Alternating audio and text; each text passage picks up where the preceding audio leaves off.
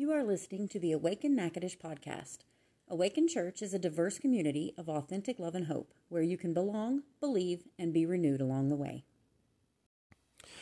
In conversations I've had and people that I've met, one of the criticisms that I've discovered that unchurched neighbors that I have and unchurched people that I meet have about church is, this is just one of the issues or criticisms, is this. It's all talk about spirit and soul and there's nothing practical. I don't know if you've ever heard something like that or had a conversation like that, but I've heard that numerous times. It's like, it's all this talk about spirit and soul and nothing practical. And so the question is, what's the difference between spirit and soul? Like, is there a difference? Like, what do you think? Well, what is it? What is the spirit? What is the soul? When we asked for questions from real people, like real questions from real people, to do this series, frequently asked questions, this is one of those questions that came up. What's the difference between spirit and soul? And it's a good question because seeking answers to our questions about faith, God, and life lead us to renew our hearts and minds to become more like Jesus. And that's our goal.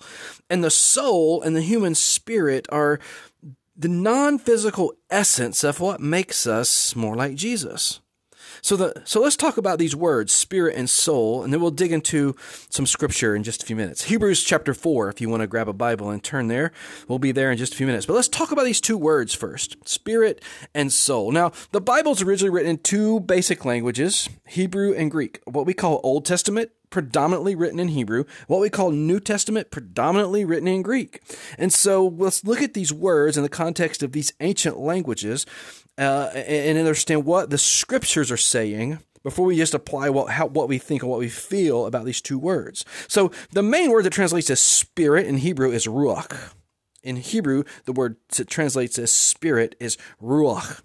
And ruach means, it's the same word as breath and wind. Spirit, breath, wind. Ruach. Same exact word. So if we see wind, if we see breath, if we see spirit used in our Old Testament, it's the word ruach. Same word. But now there's also this Hebrew word ob.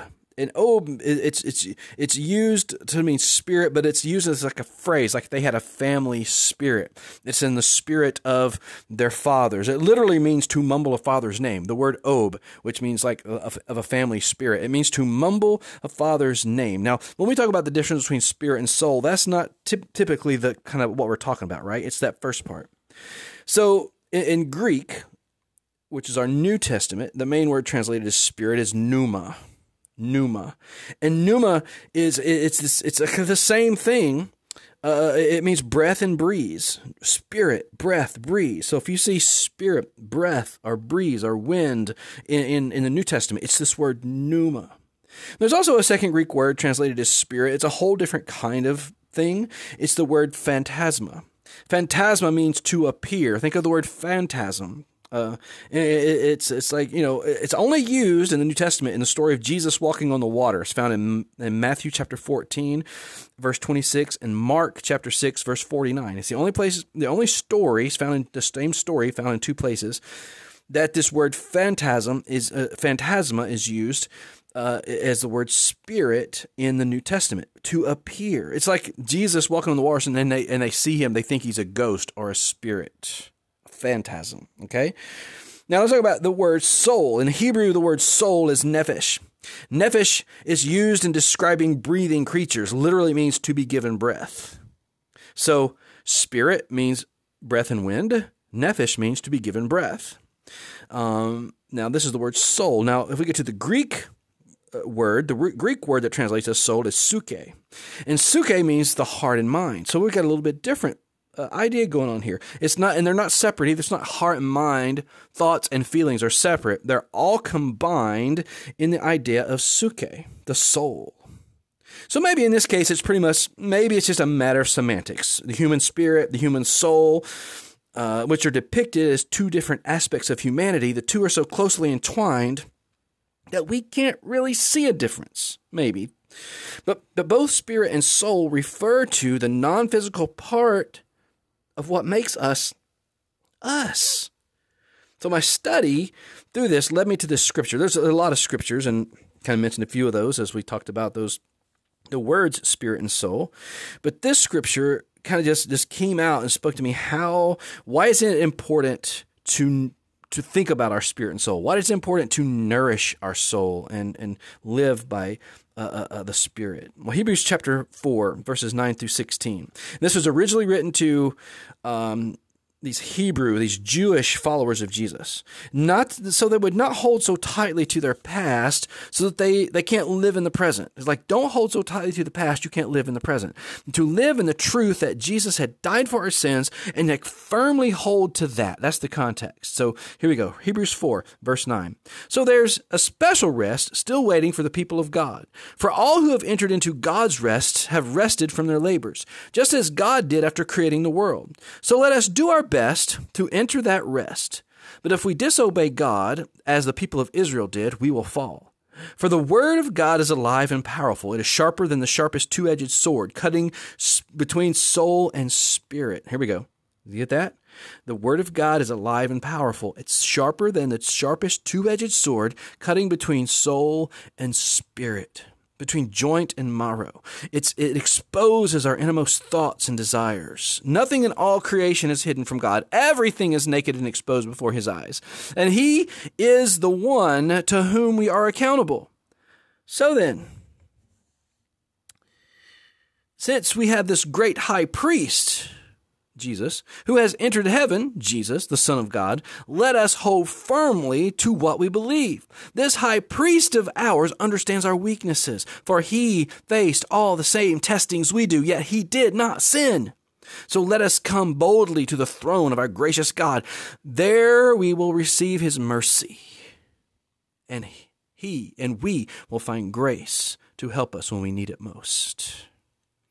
So that scripture we're going to kind of bounce back to for the next few minutes is with this big idea. Becoming more like Jesus starts within you and then is expressed outwardly. Too many times, too often, we think of being a Christian or following Jesus as all these outward things. And here's what we need to really remind ourselves of here. Becoming more like Jesus starts within you and then is expressed outwardly. So let's talk about the spirit and the soul. The spirit needs rest. The spirit needs rest.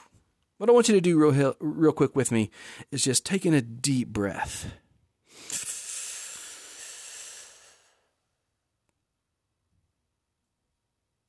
And exhale.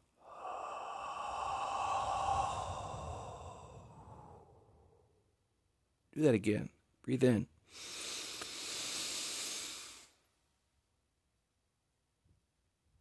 And exhale.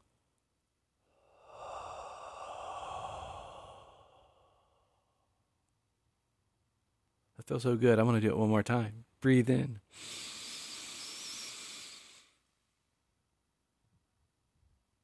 And exhale.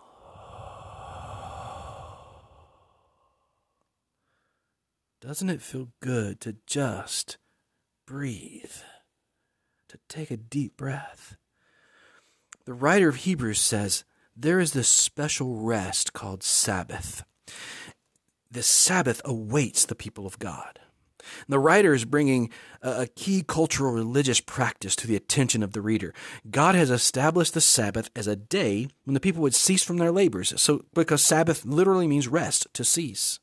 The writer was taking something very familiar and equating it with the relationship between Jesus and the human spirit. Jesus is the fulfillment of the Mosaic law. Jesus is now the rest. Jesus is the Sabbath rest of this new covenant. Breathe it in.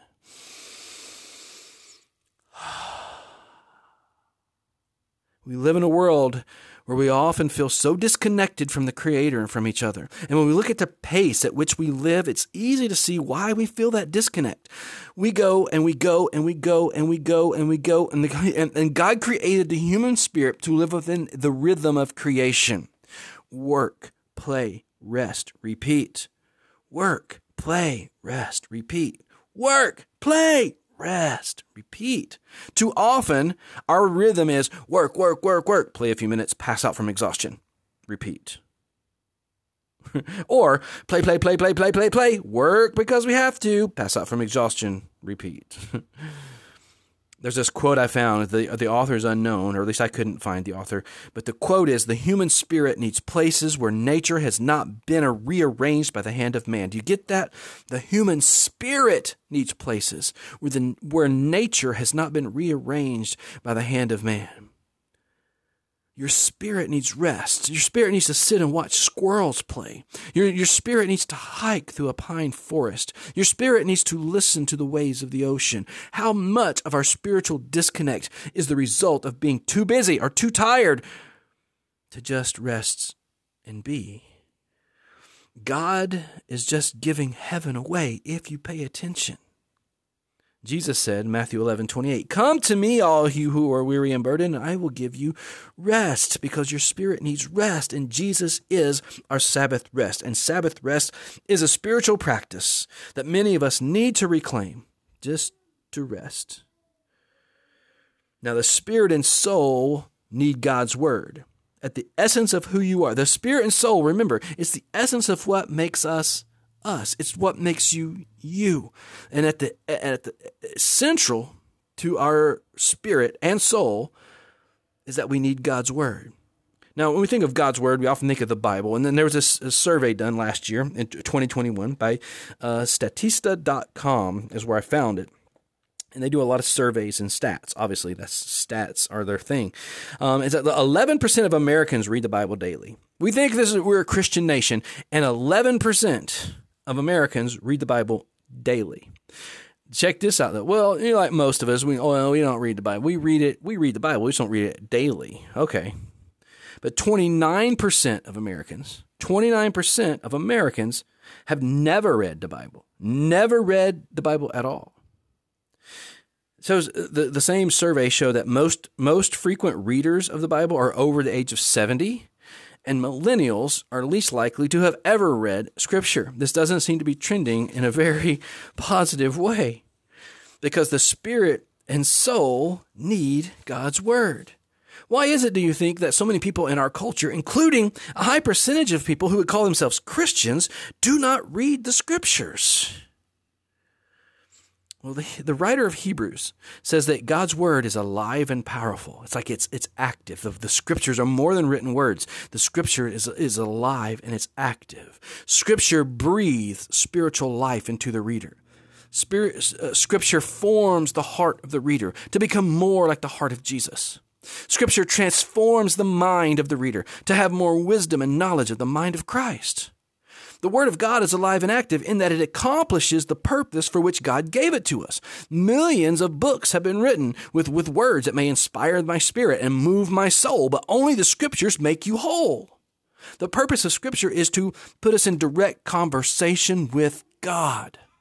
So, the writer of Hebrews uses the symbol of a two-edged sword to identify God's Word. The Word of God is the only thing capable of penetrating and separating the human spirit and soul. The spirit and the soul are so closely entwined that we see them as one and the same, but God's word is what we need to really get down to the deepest places at the core of who we are. The two edges of the sword are justice and mercy. God's word divides that which is full of selfishness and sin from that which is true and righteous. It judges and cuts off that which is sinful and at the core of my being, and I need it to do that.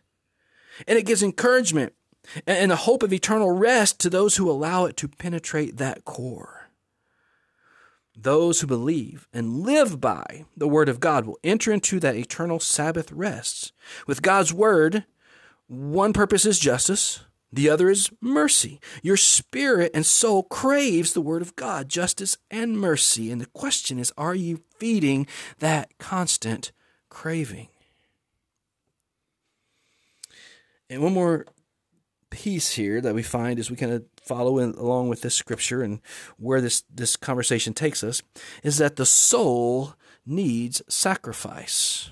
The soul needs sacrifice. Now, that's kind of a strange statement, so I want to kind of dig into it a little bit more here with thinking of it on more physical terms.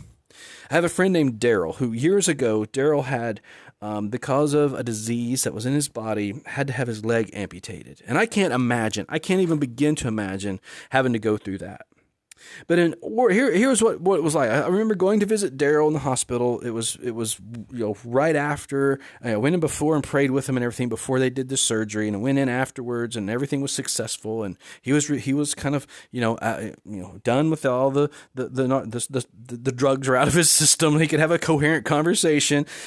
And I asked him, how he was feeling, what his emotions were like and everything. And he said he had come to peace with this because in order for healing to happen, in order for his entire body to have a chance to be healthy, his leg had to be sacrificed. He says, the doctor explained it to me. I really understood this, in that the leg is infected and is going to infect my entire body. And the only way to keep my entire body from being infected is to sacrifice the leg. The leg can't be saved. The leg can't be healed. The leg is not getting better.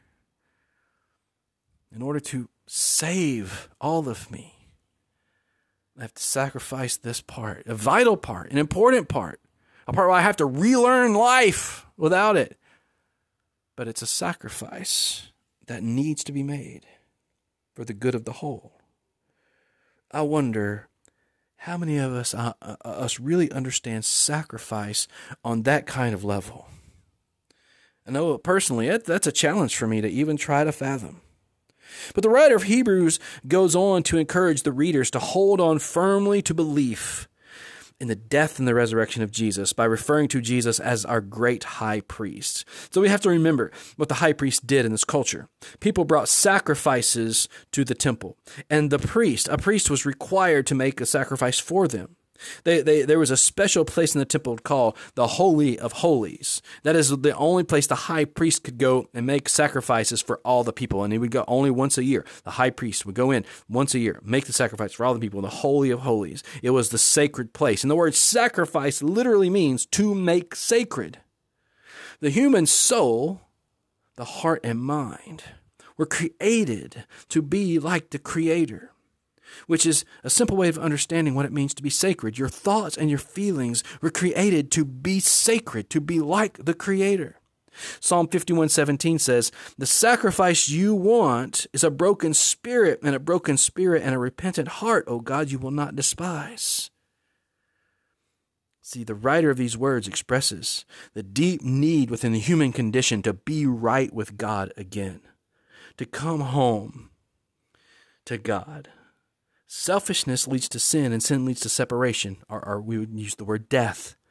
In the Torah, God instituted a sacrificial system where, excuse me, in this sacrificial system, a perfect specimen of a lamb was to be brought. In its body, it's perfect, no blemishes, nothing broken, nothing wrong with it, but then its body broken, and its blood spilled out in order to make one sacred again. The lamb would be your sacrifice in your place. And God desires that we have the righteousness He created for us. And this is the ultimate part of the covenant that is fulfilled in Jesus, Messiah. 2 Corinthians 5:21 said, God made Him who had no sin to be sin for us. He's talking about Jesus, so that in Him we might become the righteousness of God. The soul, the human heart and mind needs to be made sacred again. Jesus is the sacrifice that makes that reality and gives us hope. Jesus, our high priest, not only came to offer the sacrifice, but to offer Himself as the sacrifice. So let us come boldly to the throne of our gracious God. There we will receive His mercy, and we will find grace to help us when we need it most. So, what's the difference between the spirit and the soul? Well, the point is, it is in the spirit and soul that we become more like Jesus. That's the point. What's the difference? Well, the difference isn't the point. The point is, it's there, the most innermost part, the essence of what makes you, you. This is here that we become more like Jesus. And becoming more like Jesus starts within you, and then is expressed outwardly. So, as a next step, here I'm going to give you a challenge for this week. Take your Bible, or take your Bible app, and this week, maybe it's a chapter a day or however you want to do it, but read Hebrews this week. Read this letter, this ancient letter that's found in the New Testament of our scriptures. read Hebrews this week, and as you read it, meditate on the words as they pierce your spirit and soul. Meditate on the words. Write down your thoughts and your feelings. Let your spirit and your soul really connect with the words of the scripture of Hebrews. Father, connect with us. Connect our spirit and soul. Connect us at the innermost part of who we are. Lord, you created us to become more like you, and that is fully about spirit and soul. And it is in our spirit and soul that we become more like Jesus. And that begins to affect what happens outwardly, our actions, our behaviors, our words. Lord, these things that we focus on while neglecting the spirit and soul. And really, if we would just allow our spirit and soul to find rest in you, Lord, we would find ourselves looking and sounding so much more like you. And so, Lord, this week, lead us to words, lead us to scripture that feed our soul and help our spirit grow. Give us moments, Lord, where we can rest and establish Sabbath rest in our lives.